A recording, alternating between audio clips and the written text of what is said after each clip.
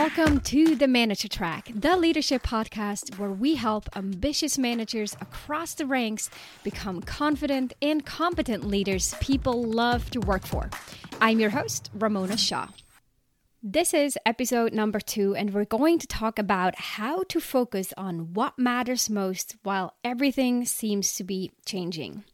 Over the past couple of weeks, I had so many conversations with leaders across the ranks who talk about how things are changing left and right and the challenges that come with it. Vendors who are no longer in business or vendors who are putting things on hold, projects on hold, partners who are in distress, projects who may have been halted, stalled, abandoned, or postponed. It could also be that certain team members are no longer on the team, that were laid off or furloughed.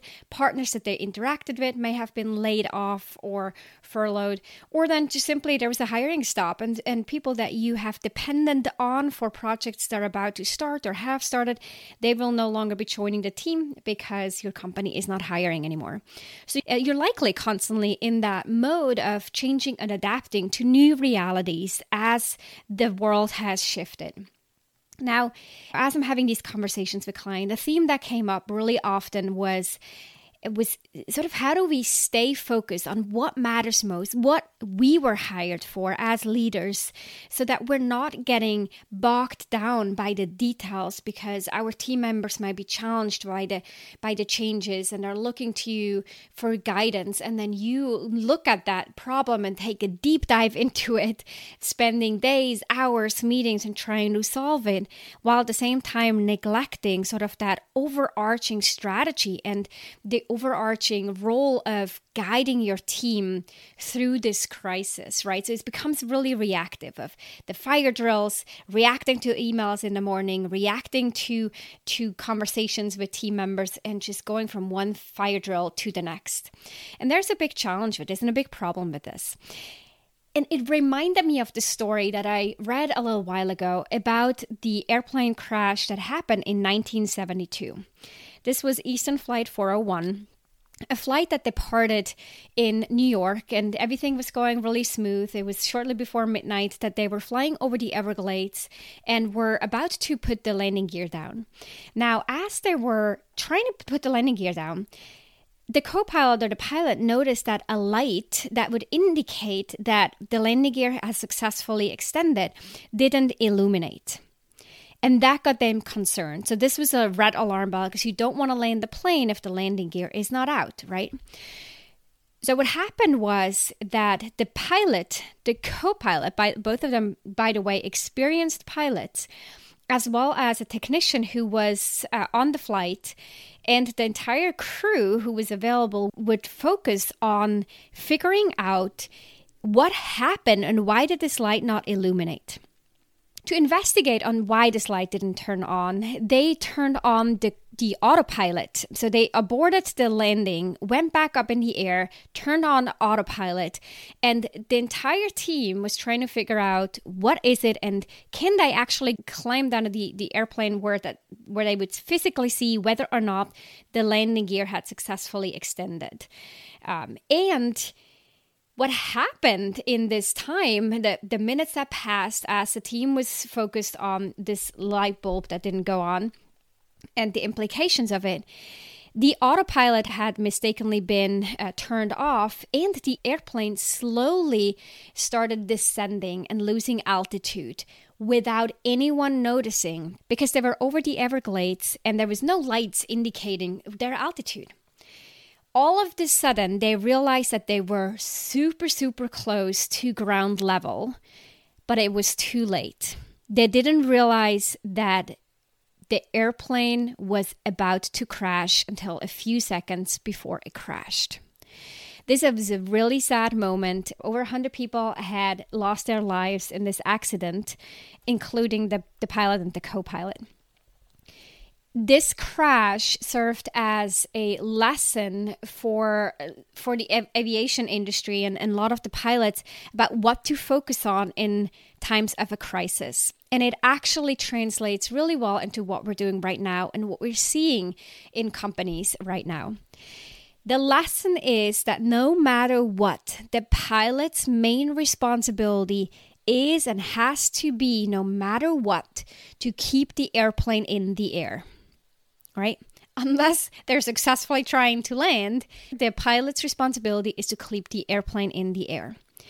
So right now, as you're going through the days with the changes left and right, and everything is sort of out of control possibly, and there are a lot of different fire drills and things that you didn't expect, couldn't project, and you have to react to, your main responsibility is still to guide your team, to keep your team afloat and moving in the right direction. You cannot go down and focus everyone's attention on the light bulb that didn't illuminate. The only reason this light bulb didn't illuminate is because it was broken.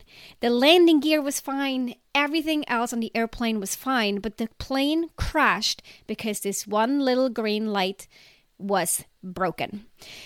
And for you, this translates to keeping in mind that you cannot go down and focus everyone's attention on one little thing.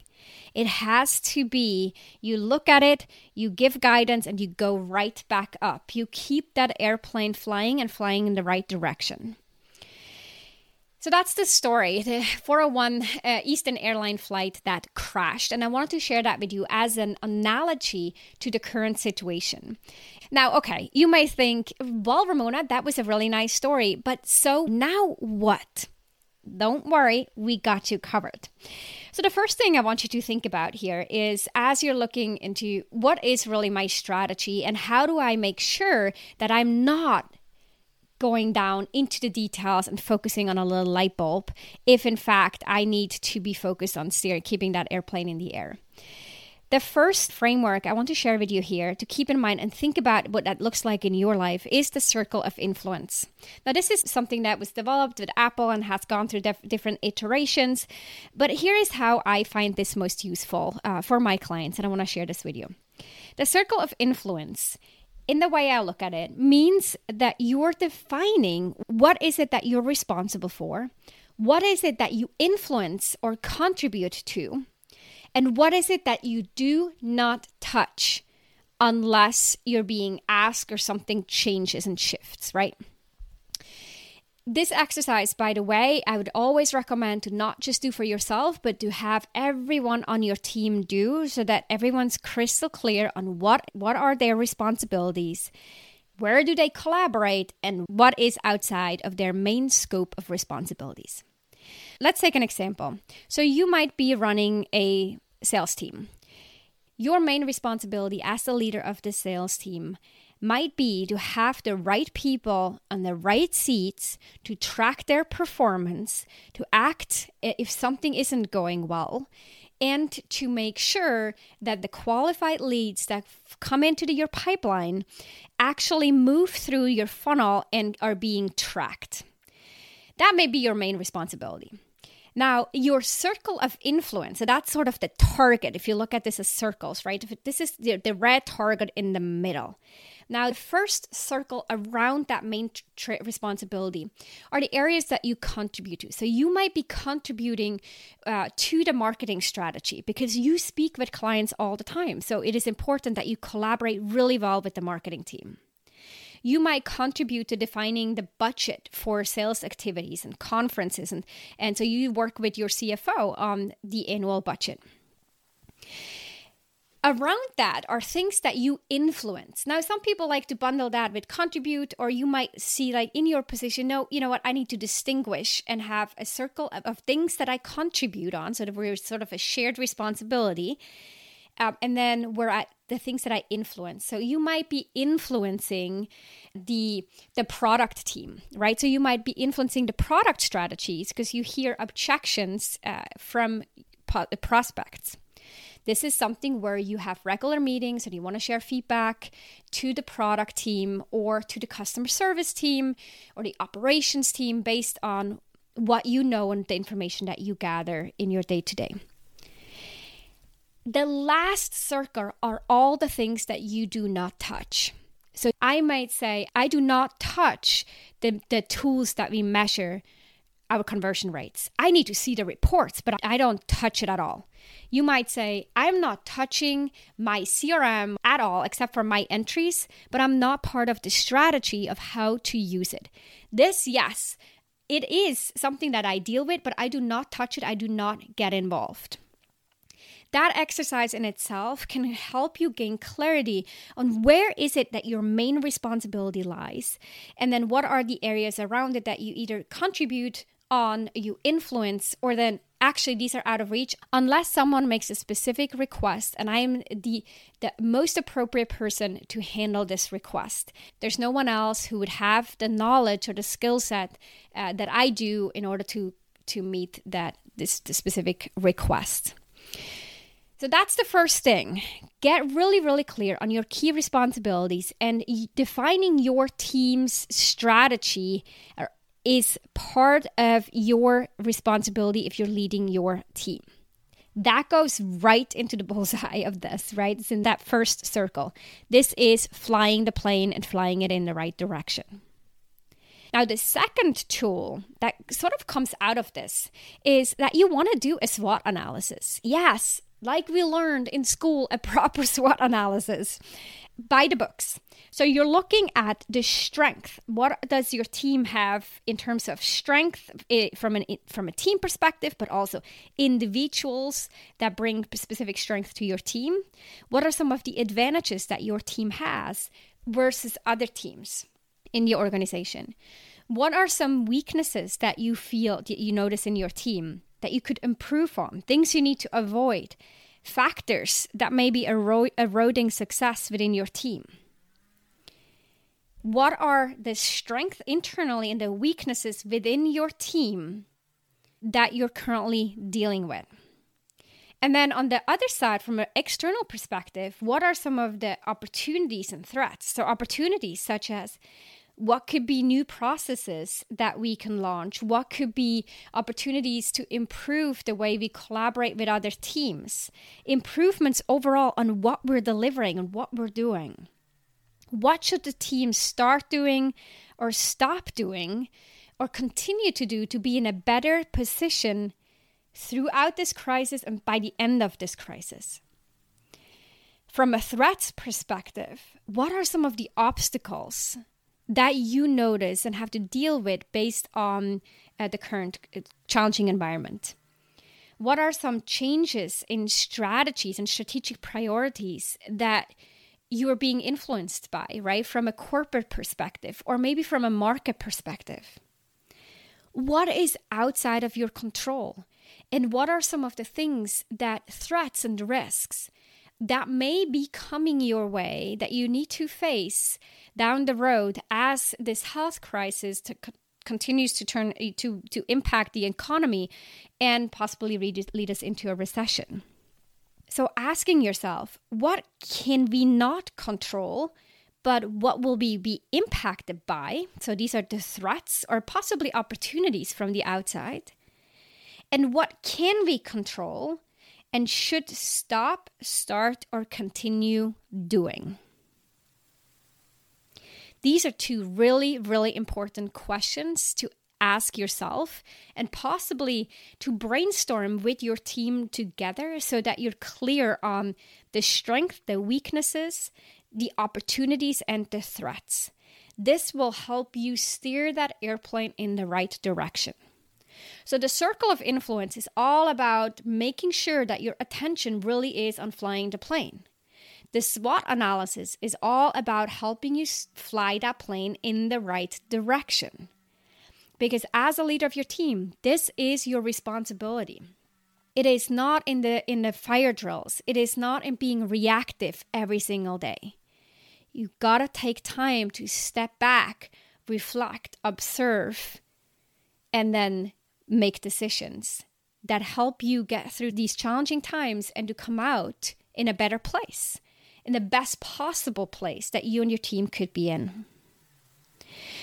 So once you've done this work, you bring this back and you look at a 100-day plan. This is my recommendation. But of course, there's no one size fits all. And you'll hear me say this over and over. Nothing here and nothing that you read in a book will fit to every situation in a work environment.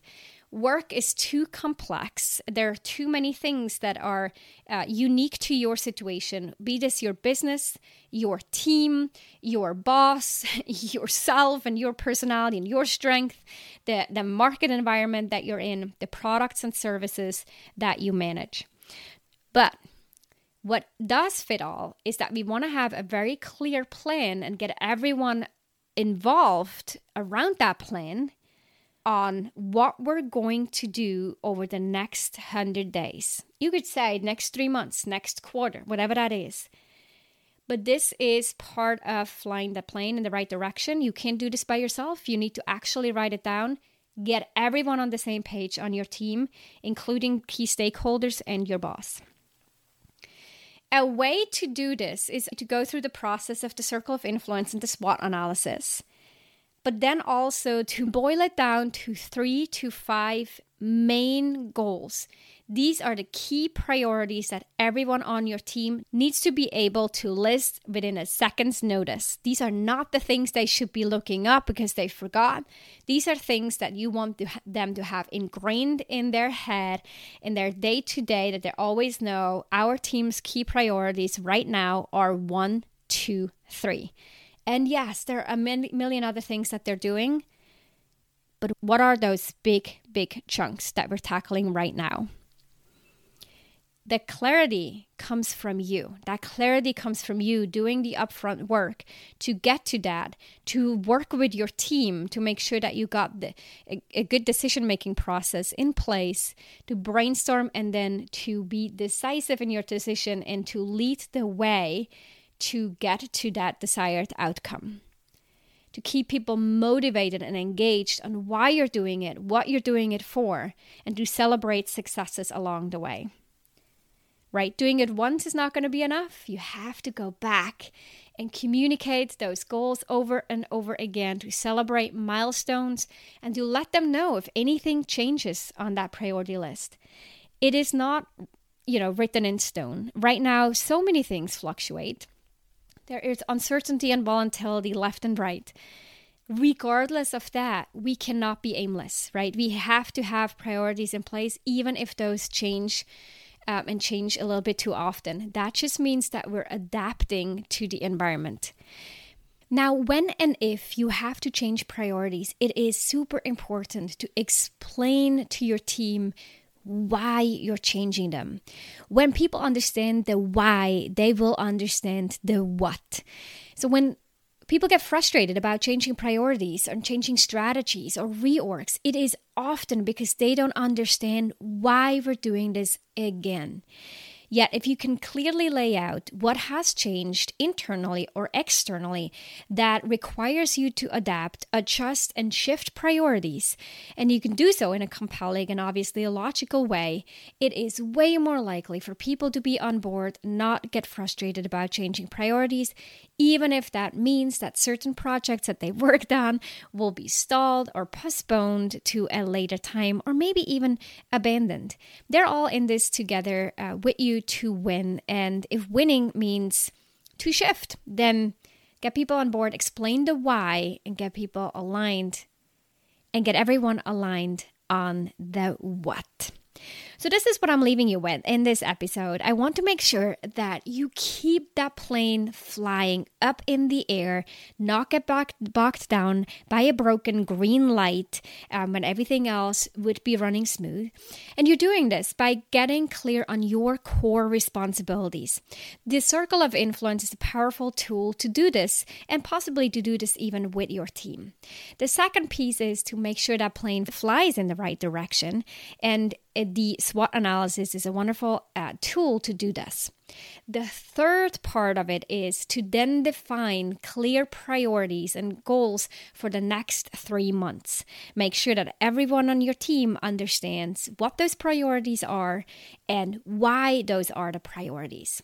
And when you get these 3 pieces in place, you're well on track to focus on what matters most, even in times of uncertainty and frequent change. And if you want some help and guidance as you're looking at defining the strategy, doing the SWOT analysis, coming up with your key priorities, and then getting your team on board with it, then let's talk. My conversations are not high-pressure conversations. Those are not sales talks.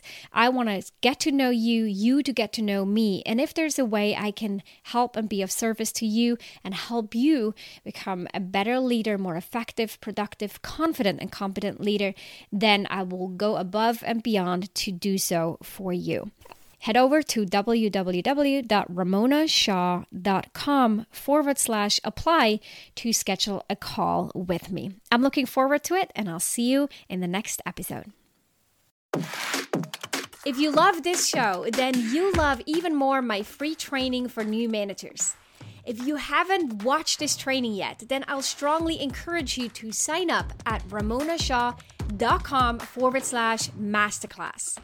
You'll discover the key shifts you'll need to make as a new manager and the number 1 most common mistake to avoid. Plus, you'll walk away with actionable tips that you can apply in your role right away. Go to ramonashaw.com/masterclass to sign up.